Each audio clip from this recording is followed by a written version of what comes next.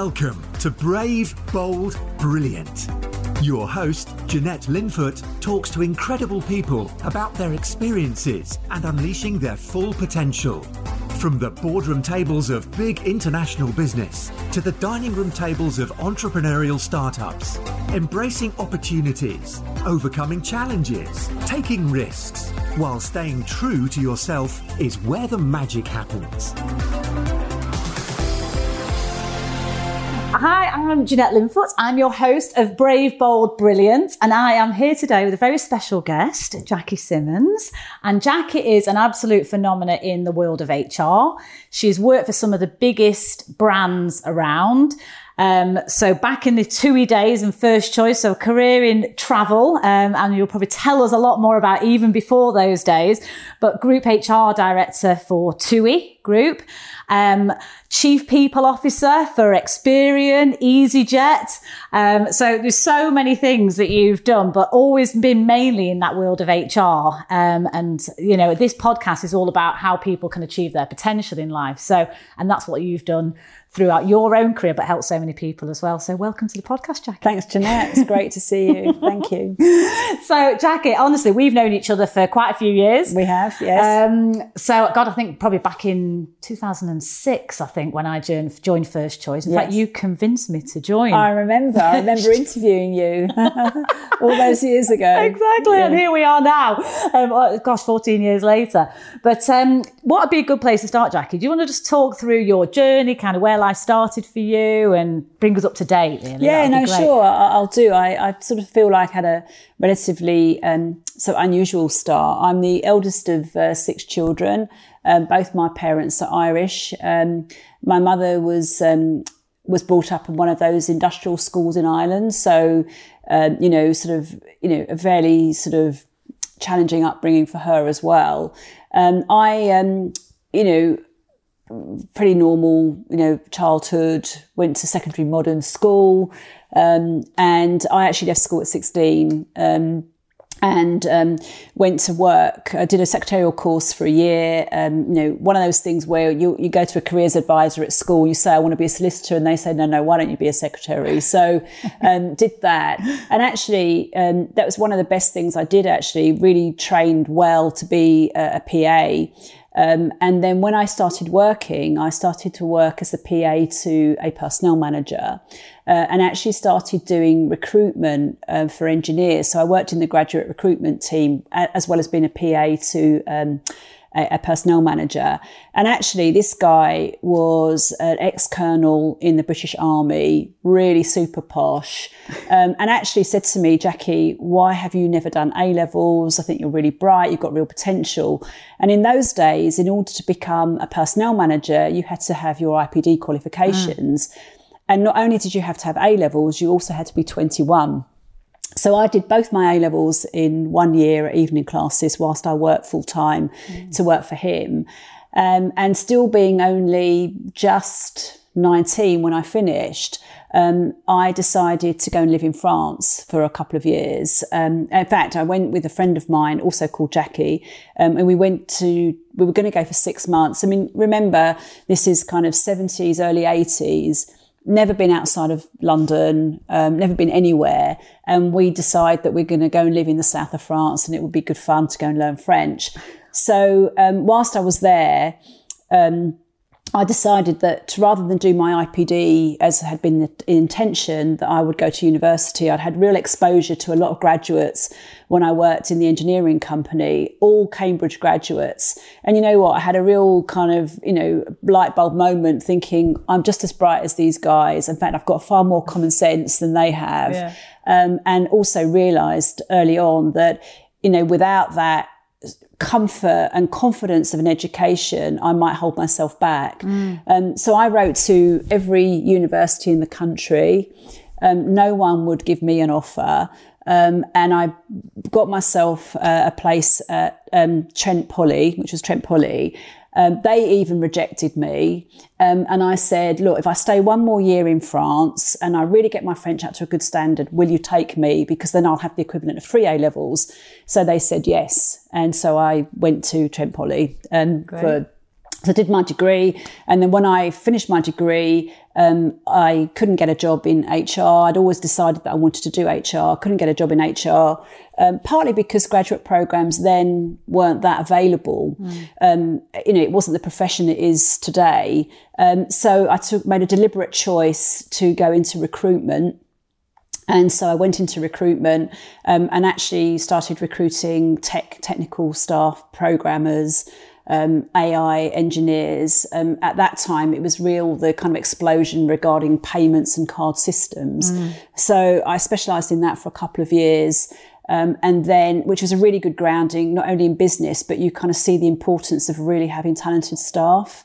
And if I'd worked in HR the way I did afterwards, I'd never would have been a recruitment consultant, because I had such confidence just to phone really senior people up and think that I would be the only person that they could speak to that day.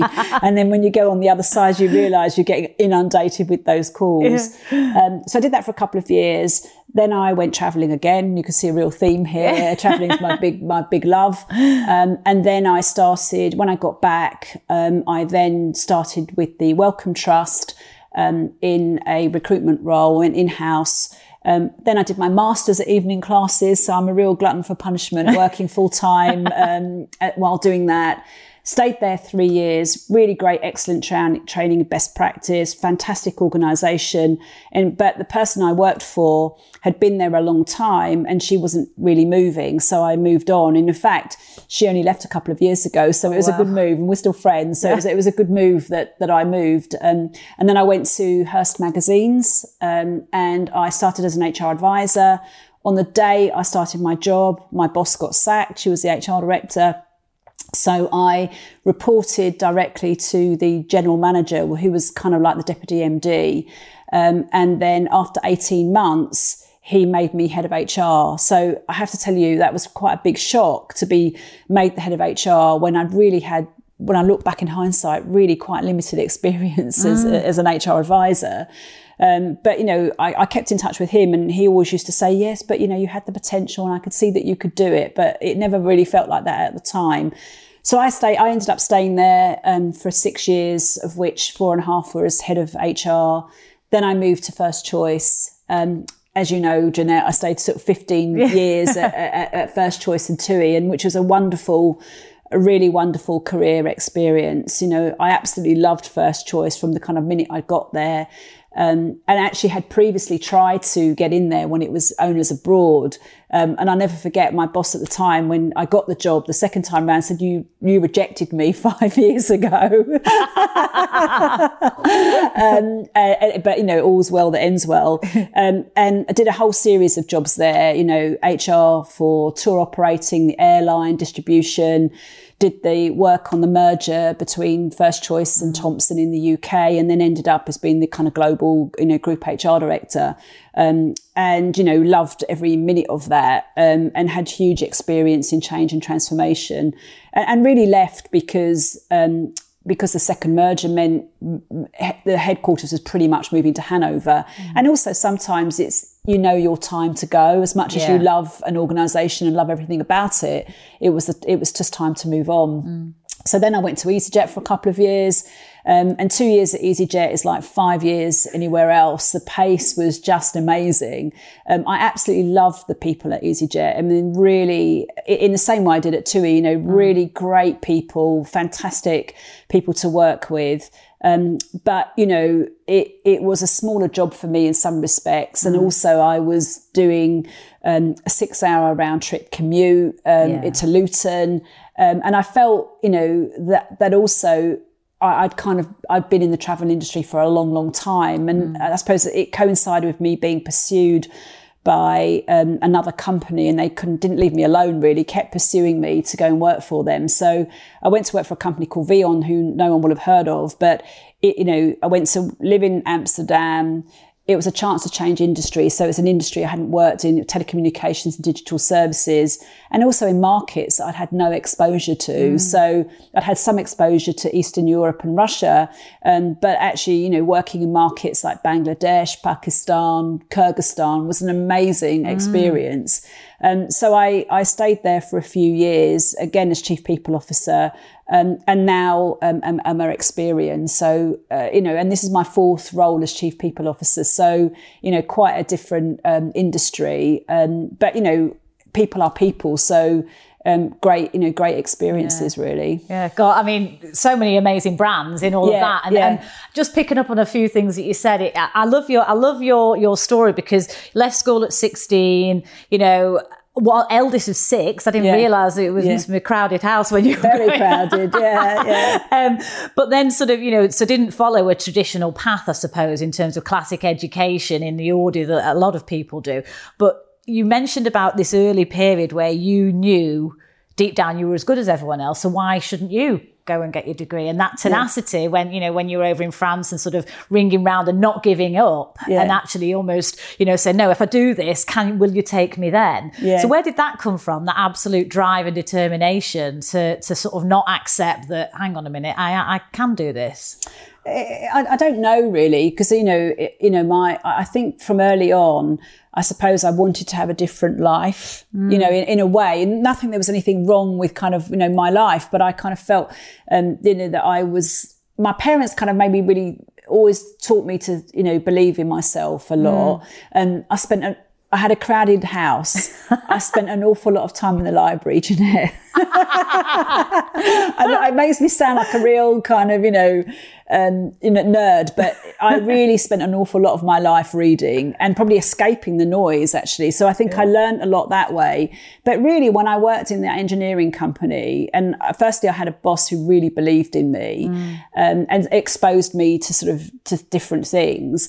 And secondly, I would meet these people and think, I am just as good as you. And so I don't know where that came from, but I strongly believed it. And so never gave up. Yeah. And I think that's great, because I suppose then you were actually you were pretty young when you had that. Yeah, I was belief. 16. Yeah, which is incredible, because I mean, I talk a lot about the old imposter syndrome and people feeling that they're not good enough. And actually, very often, I think with people that I talk to, it's not until they get a little bit older and a little bit wiser that they realise, actually, I am pretty good at what I do. Yeah. Whereas you had that belief really early on, and that's helped propel you forward, hasn't it, really? Yeah, I mean, I've never sort of been conscious about it in a way, I suppose, but and of course, I think everybody suffers from imposter syndrome, and you do kind of get nervous about it. And I defy anyone not to think that they have that at some point.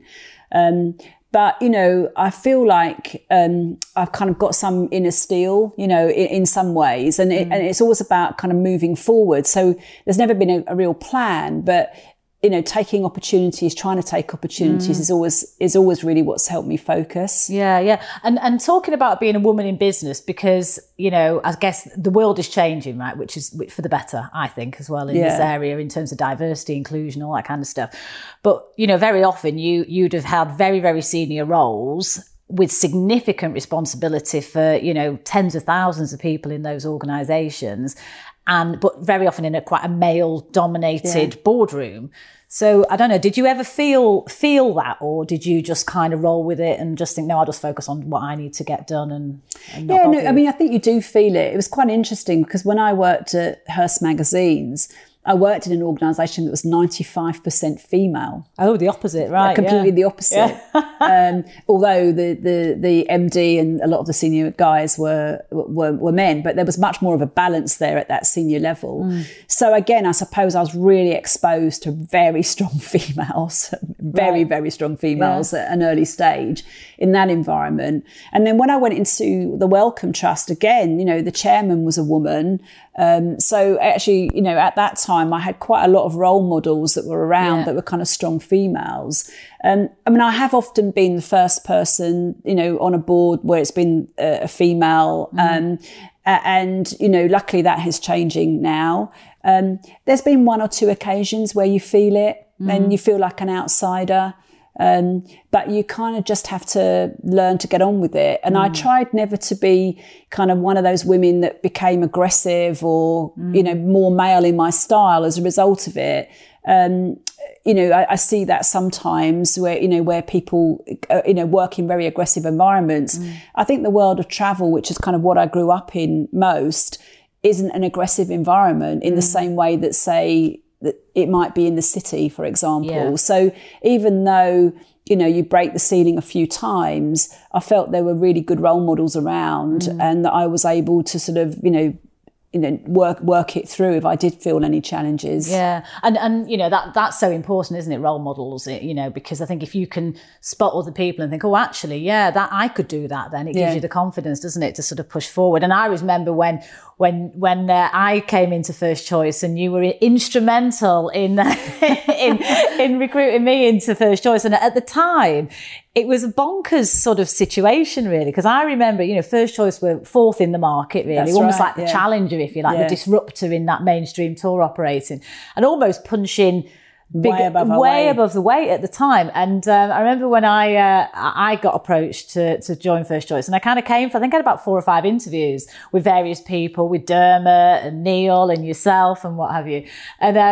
And there wasn't really a job at the time. It was more like, let's just spot people, get them in and figure out what to do with them afterwards. Yeah. And that was quite a unique approach. And it was what appealed to me. We did it a lot, actually. You know, we really did it a lot. And, you know, I think you had been spotted on some 30 under 30 I got an award. You got an award. And I used to read the TTG or the Travel Weekly or whatever it was, and go through all the people that kind of had won these awards, and thought, you know, we should kind of meet with them. And, you know, and also through conversations with Dermot and Neil, who were in those kind of senior roles at the time, would say, you know, do we think we need to strengthen our product? Do we need to strengthen our pricing? Yeah. And, you know, I would then just sometimes speculatively see people and get them in, and then we'd shape a job around it. And, you know, actually I went on to do that quite a lot over the years, particularly at TUI. Other organisations probably not so much, but I think it's a really great way to bring talent in, and you can, you know, really shape an organisation differently by making sure that you're bringing in that talent and how they can add value. Yeah, and you were massively instrumental in my career and sort of helping me on the way at TUI and at First Choice. And I remember when there was a point when I think I was reporting into Peter Long, and you said to me, oh, you know, this is going to be a bit different for you because you're straight into Peter, and, you know, and you said, I really think you'd benefit from having a coach. Yeah. And it was you that initiated me to have a great coach at the time. And she massively helped me, you know, sort of navigate through that change in my career. And I'll be forever grateful because that really helped me. You helped me a lot. So thank you. You know, no, but seriously. And it's great that we sit here and we can chat about this stuff all these years later. But I do think that sort of innovative way to approaching talent is quite unique, and you don't see it everywhere. Yeah. So no, that was wonderful. And you talked a little bit earlier, Jackie, about other people spotting potential in you. Yeah. Maybe even before you did yourself. Yeah. How important was that then, do you think, in terms of giving you encouragement to I mean, really amazing, actually, because if I think about Colonel Adams, you know, who sort of said, you know, and I was 16 when I started working for him, you know, if I think about that now, and, you know, I was a PA to the kind of personnel director, and, you know, he sort of said, Jackie, you know, I think you're really bright, you know, and why don't you do your A-levels? And I never even, you know, thought about that. So he obviously spotted something in me, and it was quite interesting because I kept in touch with him right to the point probably where I became the HR director of distribution in First Choice, and he lived until his 90s. So I felt quite proud that he was able to kind of see how my career had progressed. And then when I went to Hearst Magazines, again, I had a boss who, I mean, I told you it was an overnight shock when he basically called me in one day and said, you know, I can't run this department anymore. I think you should. And, you know, that's probably one of the hardest things to do, is to take over from your peer group. Yes. You know, when, you know, really, I'd had 18 months experience working with them, and only 3 years what I call real core HR experience previous to that. And he just always said to me, and again, someone else I keep in touch with, I just knew that you could do it. And you stood out from your peers, and you were always thinking about the business, and you weren't doing things just that you thought would benefit you. You were doing things that would really drive the business forward, and you really understood it. You know, I can't tell you how scared I was when I got that role, and I'd come home and say, oh God, I just don't know if I can do it. But, you know, I never gave that impression, I don't think, externally, but internally it was all going on. Yeah. But, you know, it was good for him that he spotted that. I also felt like that at TUI at times, you know. I never wanted to be the group HR director. I was pretty happy doing the UK role. You know, and you know what it's like when you're doing a divisional role, everyone hates group. And I remember, you know, Bill Logan, who was the group HR director at the time, said, well, but how would you feel if someone else comes in and does it? Yeah. You know, and then you'd be doing all the work. So I thought, oh, okay, you know, and so I just went for it. But, you know, I never really thought that I wanted it until then it's offered you and you think, well, actually, why not? You know, yeah. But, and then he was the same. So he was the one that encouraged me to think about it. Yeah. And I mean, obviously, during the time you've worked in some amazing businesses, but internationally as well. And that changed from the UK to, I mean, obviously crazy times when we were doing stuff in Russia and China and all sorts of stuff. But then obviously you were actually living in Amsterdam, weren't you, with the role at Vion. So talk about that cultural piece a bit, Jackie, and kind of what your experience has been. And also for a business that might be thinking around growing internationally, what are the things that you would recommend they watch out for when you're doing that? Because it is a very different beast, I think. Yeah, it is. I mean, if you think about TUI, you know, TUI grew into this global organisation. And I think that we did internationalise it quite a bit towards the end of my tenure there. Yeah. When I went to Vion, I mean, Vion was...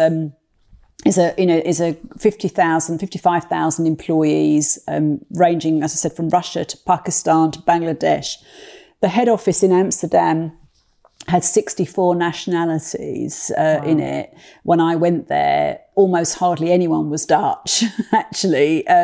So it was a kind of group of people that came together representing the countries that Vion operated in, but working in a kind of a group sort of head office. So culturally, that was really quite interesting.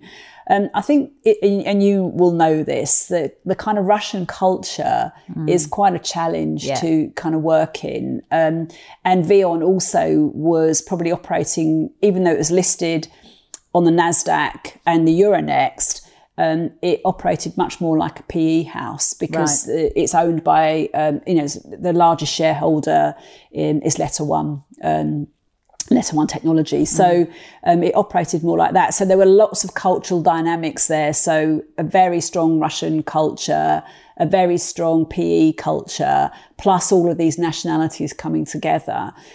Great experience though, because I was brought in to help shift the culture, to build trust and confidence. There'd been quite a kind of concern regarding, you know, employee engagement. And so I was able to go in and I suppose try and shift things so that we were honest and transparent, and particularly even when you make difficult decisions, being completely honest about that. And I think the other thing that it did, you know, it really changes your perception around different countries. I think sometimes when you're totally Western, you kind of think everything that you do in the West is fantastic and innovative and really ahead of the game. I have to tell you, I was blown away by our business in Pakistan, which is called Jazz. And that was just amazing in terms of how innovative it was, how ahead it was in terms of technology, how it had leapfrogged, you know, other countries because of the, you know, buoyancy and also the well-educated workforce that it had. So I think from a culture point of view, had to really try to learn to blend different cultures and bring it together, but recognise that, you know, there's local cultures that really are prevalent and you have to work with those. Yeah. And I think that's right, isn't it? Not try and apply a sort of Western approach to doing business, because 9 times out of 10 you'll fail and just piss everyone off in the process. Yeah. So when you were doing that role, because I mean, I always remember how great you were at being on the ground a lot with the teams. You know, you weren't just sitting in head office kind of working on HR policy and stuff like that. I mean, obviously there's an element of that you have to do, but you were very much sort of very on the front line, you know, with spending time with people to really understand. Was that the case then as well? Because that must have been a real challenge. I did. I went round to every one of those countries and just to meet people. I mean, the role was slightly different at a group level, so I wasn't having to be so operational because it was so decentralised and everything operated under different brands. But as you know, I'm a great believer that the frontline staff know much better than the senior management in many cases how you can improve the business. And so I always kind of made it my business whenever I went to those countries to get access to those people and really find out what's going on the ground, so that we can improve the employee experience as much as possible. Yeah. And when we were chatting before we started recording, we were talking about personalities and about how I'm a real show off and love being out there, and it's all about me. and probably a bit like your husband, and, from what you described. But you're much more of an introverted character, which is probably not what people would expect from someone in HR who has had, such a material senior role with so many people that you deal with day in, day out. So how does that play out in reality, your natural personality being more introverted and yet having to be out there? Yeah, I mean, I've just learned to sort of do it slightly better. I remember, earlier on, absolutely feeling physically sick, having to sort of do any public speaking. And I still really hate it. But, it's like anything that if you prepare for it, you coach yourself through it or get coached through it, you just get better and it feels more comfortable.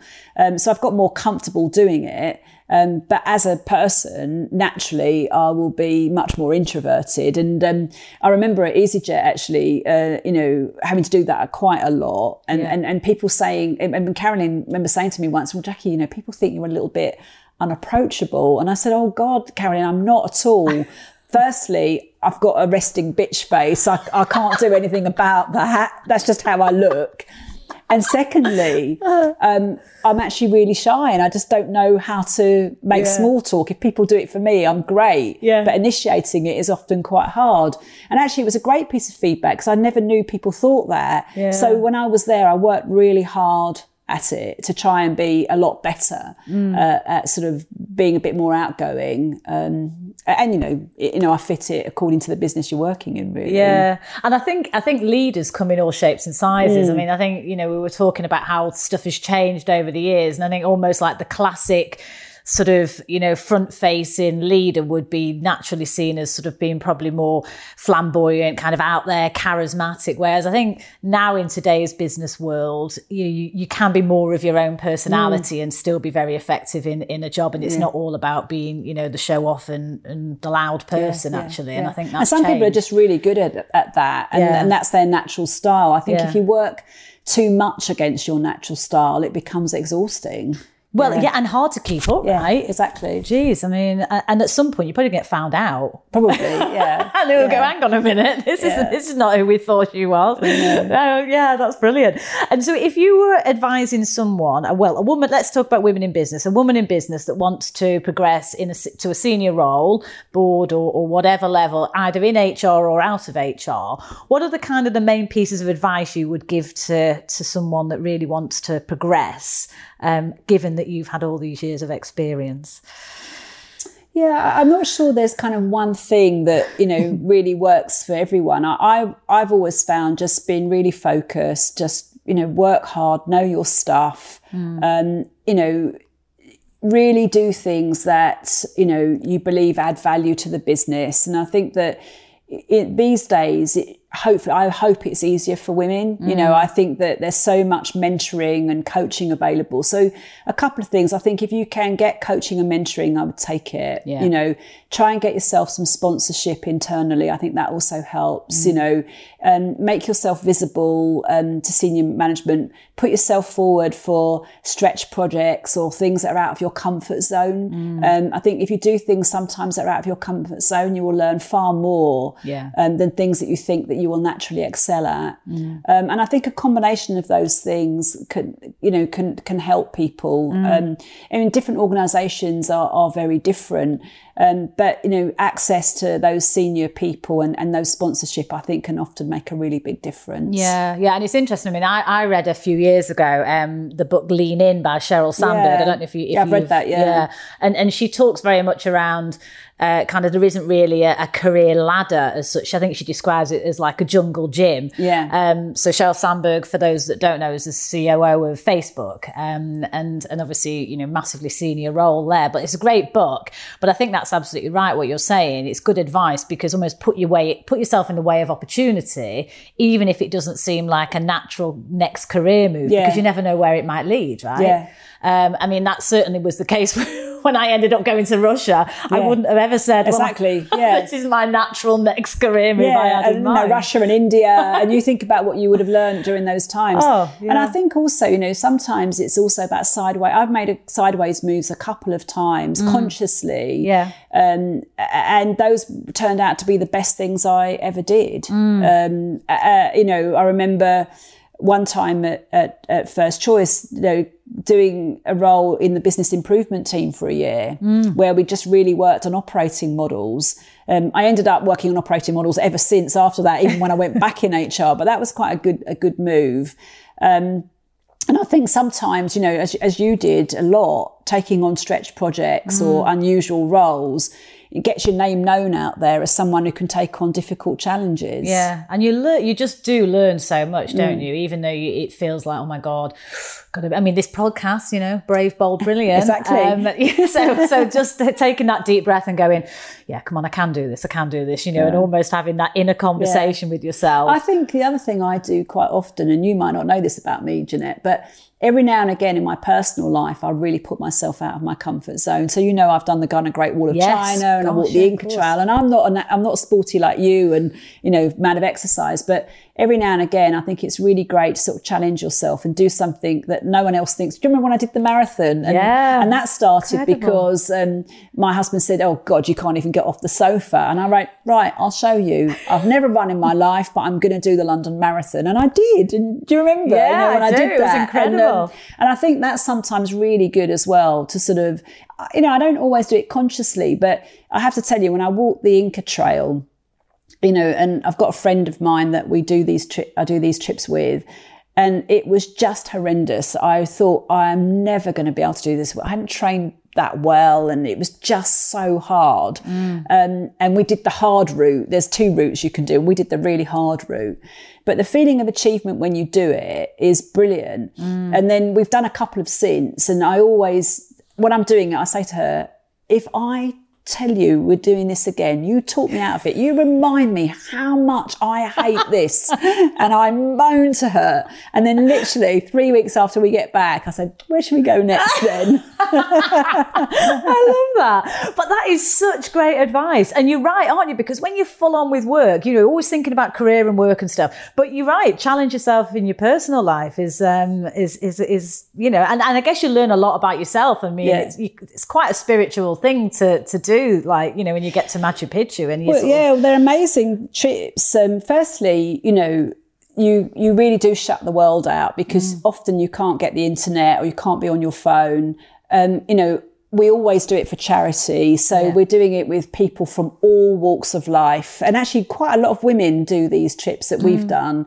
No one cares who you are. No one even asks what you do for a living. And you're staying in the most basic, hideous conditions. I mean, there are some times where you can't even have a shower because the facilities are so bad that you wouldn't put yourself through it. And, you know, I know people wouldn't think about me necessarily doing those things, but they're some of the best trips that I've ever done. Mostly because of the people we've done, but the feeling of achievement when you actually do it is just amazing. And then you come back and you've learned something about yourself, haven't you? Thank God for wet wipes, right? Exactly. Exactly. No, it's really inspiring. And I just think as well that sometimes we never give ourselves time to stop. You know, we're always progressing. There's always something else to do, and we don't really pause for breath that often, and to do something like that, you know, it forces you to pause. Yeah, absolutely. And you're doing a lot, you know, you're doing stuff for charity as well. So happy days, right? So what's the next challenge?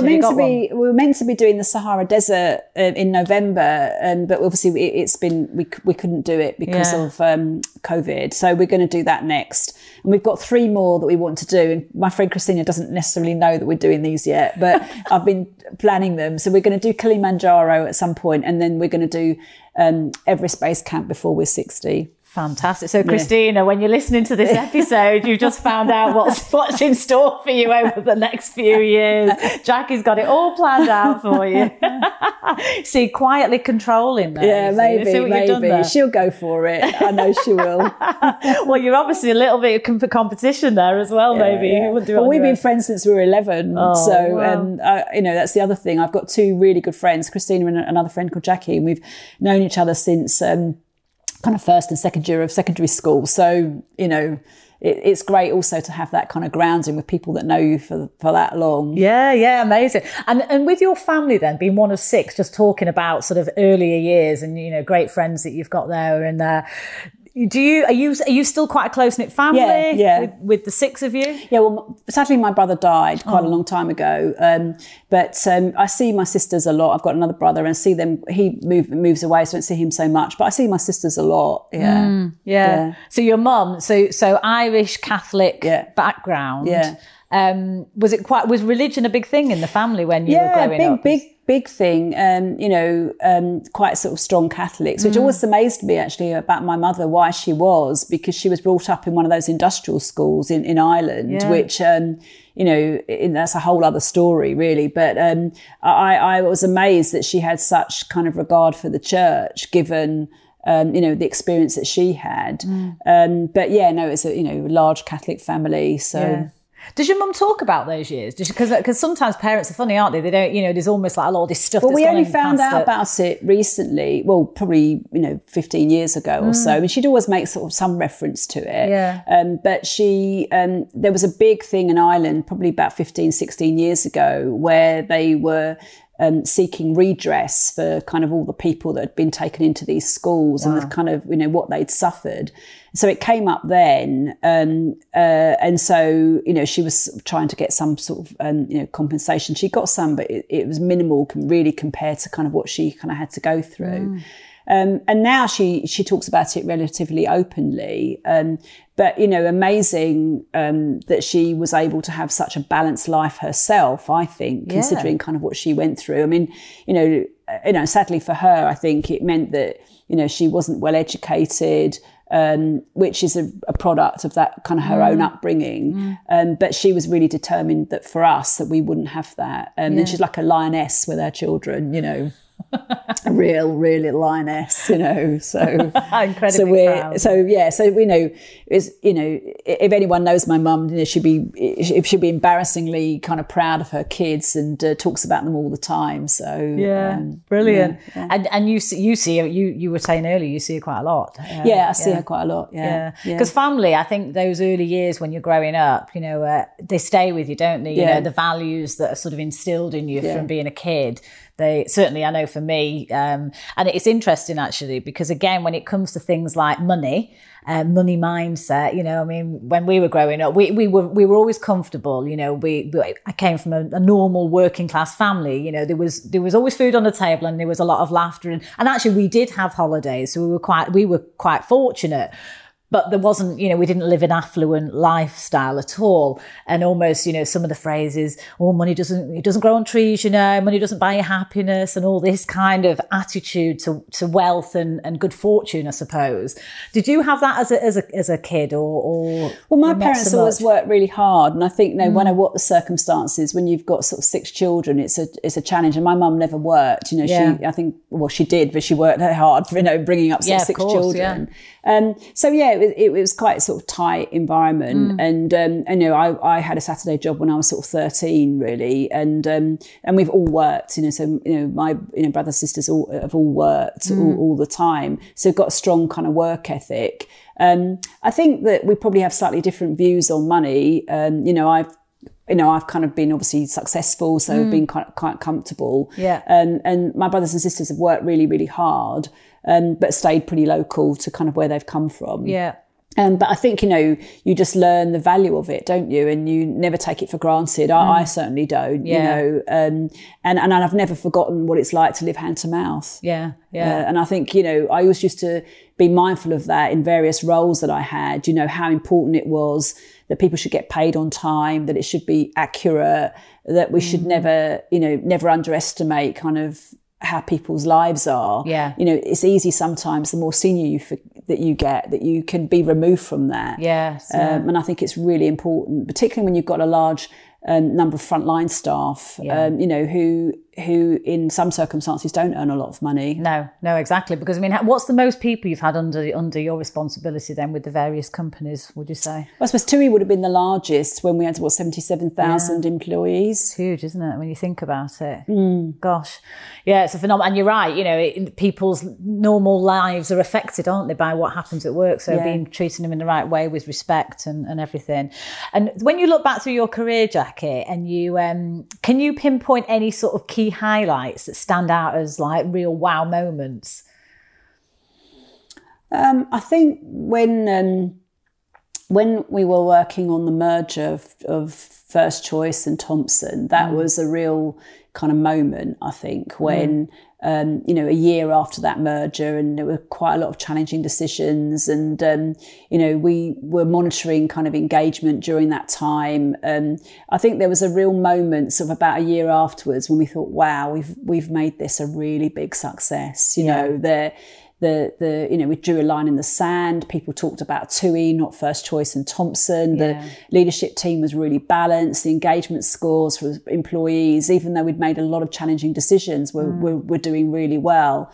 I felt pretty proud of that and the team that I kind of worked with, and just had such a brilliant time. I mean, you know, I would have worked for free at TUI at times because I loved every day of it so much. And so I think that was a real kind of wow kind of moment. At EasyJet, there was another kind of couple of wow moments when, you know, really some challenging discussions, as you can imagine, with unions, and, you know, but I think that I got to get a really good relationship with those. And I got some really good emails when I left EasyJet and one guy from the kind of the union, quite a senior official, kind of wrote to me, and he wrote a really, really nice email about, you know, how I'd sort of, you know, built trust and had good communication and had the right kind of style to work with them. And, you know, I know that praise like that doesn't come very easily. So I think that felt like a wow moment to me. It may not be a big achievement, you know, to other people, but it felt quite special that someone had taken the time to kind of write to me and say such a nice thing. Yeah, that's amazing. And also, you just never know the impact you're having, do you? You never know who's watching you, or even if you're not having a direct conversation with someone, you can really move people, can't you, in such a material way. Well, they're two amazing examples. So any kind of low points where you look back and you think, oh my God, that was tough and it wasn't enjoyable and you really had to dig deep to kind of keep going? Yeah, I think my last job was like that, you know, just because, you know, the role I was recruited for turned out to be quite different to the one that it eventually became. And that was quite a tough environment. You know, it was a really tough culture where, as I said to you, there was a lot of distrust, and I had to really turn that around. And there would be moments where, you know, I look back and think I would get up in the morning and say to myself, I've just got to breathe to get through the day. Wow. And that took a lot, you know, took a lot of energy, but I couldn't walk away from the people. I couldn't leave the team that I had there until I'd done a lot to try and amend make the situation better. And, you know, when I look back, I think, well, why did I stay? But when you come through the other side, you realise that you have made a difference to people's lives, and also you've learned a lot about yourself, because I think the one thing I do know about myself is I have huge resilience. And, you know, it's been tested on a number of occasions, but that last job was as tough as it comes and quite hard to describe, you know, when you're not in it. Yes, you know, but really, really digging as deep as I could to get through it. And what are the things that were important at that time to sort of help you get through? I think making sure I didn't let people down, particularly my own team and the employees. We were going through quite several reorganisations, and you know, some of those would be, you know, right things for the business, but, you know, quite polar opposite to what maybe people had been told a year before. And that's always a challenge, isn't it, in communications? You know, you often have tough calls to make. And I think the things that were important to me was to be truthful and honest and be really clear in the communications. And that was really important to me and made me and helped me get through it. I think the other thing was to treat people, make sure that people were treated very well. Yeah. And I felt the longer I was around, the more likely that was to happen. Yeah. So that was quite important. And I guess that's about being kind of clear on your purpose and what's the end game in a way, isn't it? And is that compelling enough to pull you through when the times are quite tough? I mean, I think, if you go anywhere and you're lucky enough to leave it slightly improved from when you started, I think sometimes that's the most you can hope for. And in that particular environment, that was the most I could hope for. Yeah. That I rebuilt trust and confidence, was able to be, very honest with people. And that was something that they were kind of really, crying out for. Yeah. And I brought clarity to people, whereas, there'd been a lot of ambiguity and uncertainty before. But, the most difficult environment I've ever worked in, and not one I would want to repeat, but one where, I think if I can get through that, I can do anything. Yeah. You are very tenacious, Jackie, you see. So people wouldn't necessarily, well, you obviously achieved a huge amount, but bloody hell, you wouldn't mess with you, would you? I don't know what you're saying, Jeanette. I'm really nice. In a good way, though, that tenacity, and that even when it's tough, you just kind of, really grit your teeth and get through it. And that's, sometimes people maybe see an image, don't they, of someone and don't realise actually the inner strength behind, and just because you're quietly spoken and very polite and not necessarily the sort of out there personality, actually that steely determination behind. Yeah. Steel glove in a steel fist in a velvet glove. or whatever the saying is. Fantastic. But you don't have to be you don't have to be aggressive or mean or I would hope that I wouldn't be ever seen like that. But I think that you just sometimes have to have that kind of inner steel to get through difficult challenges. And there's been quite a number over the years. And most of the time, you have someone who has your back. I think my last role was more challenging because I wasn't convinced that I did. In the end, I did have someone who had my back. And actually afterwards, we talked about it. We'd both kind of left the company and realised that she was feeling, quite the same that I was. But of course, you can't voice that at the time because you need to keep each other going. Yes, yeah. And obviously you've got, well, not obviously, actually people might not know this, but you've got two lovely daughters. Yeah, I have. So how have you balanced over the years, or have you not balanced the whole sort of working mum, big high pressured, very senior exec role with family life and bringing up the kids? Because all these roles that you've had, the girls would have been quite young, presumably. Yeah, when I was at, one of the reasons I moved out of Hearst magazines actually was because I had my second baby when I was working there, and I was doing a very long commute into London, and I felt that I didn't want to be the sort of person who was rushing to get a train every night. So I ended up working closer to home. Yeah. So in those early years, it was pretty much fine. I'd get home to have dinner most nights. I think as I got more senior and was travelling a lot, it changed quite a lot. But Stuart was always flexible. In fact, he probably took more of a back seat and turned down roles that he could have taken in order to be closer to home. And I think we both realised early on that we both couldn't work in corporate kind of life and have a family life at the same time.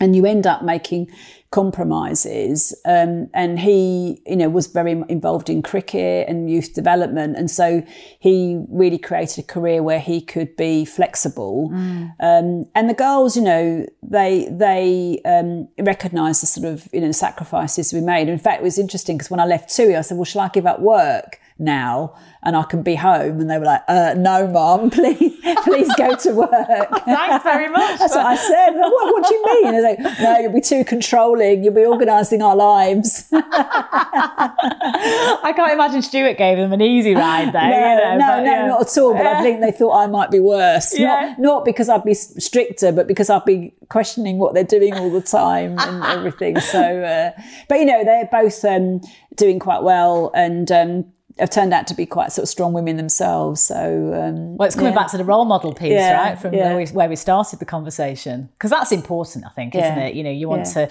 I don't know, put a hand down to help the next sort of, you know, female or male leader up the ladder, you know. Yeah, I think for them, I just want them to have choices. I think a good education gives you choice. You know, I think, you know, again, one of the things I learned is that, you know, if you educate yourself, whether that's formal or informally, that can just only benefit you. Yeah. And opens your mind, doesn't it, to possibilities that maybe you hadn't actually even considered ever. Yeah. So last couple of questions then, Jackie. So what would you say has been the best piece of advice you've ever been given? I think couple, actually.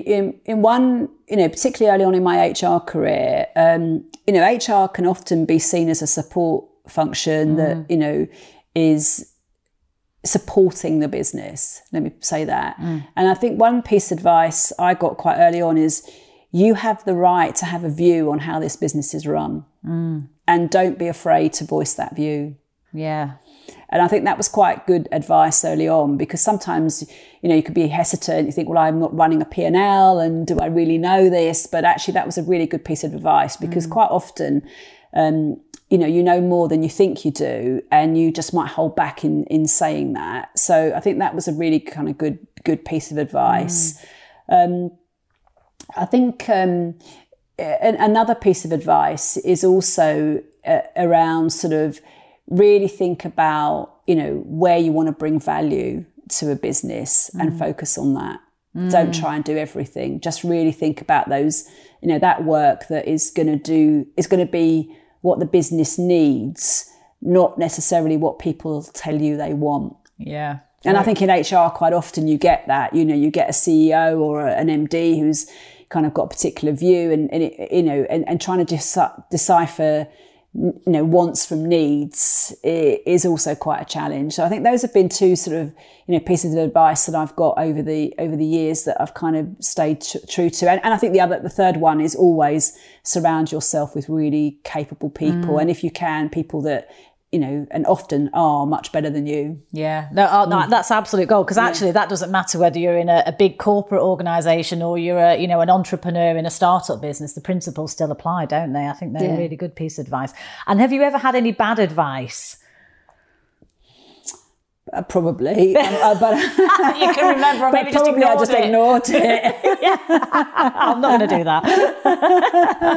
I probably have, but you know, you learn different things from different people that you kind of work with over the years, don't you? So you know, you kind of learn to sort of pick up and have your own mind. And I think it's only probably in recent years that I realise how much I do have my own mind. Yeah, brilliant. Well, that's a perfect way to finish the podcast, because you are brave, bold and brilliant, of course, Jackie. Oh, thanks, Jeanette. Great to see you again, and thanks for inviting me on. Oh, fantastic. Thank you, Jackie. Thank you.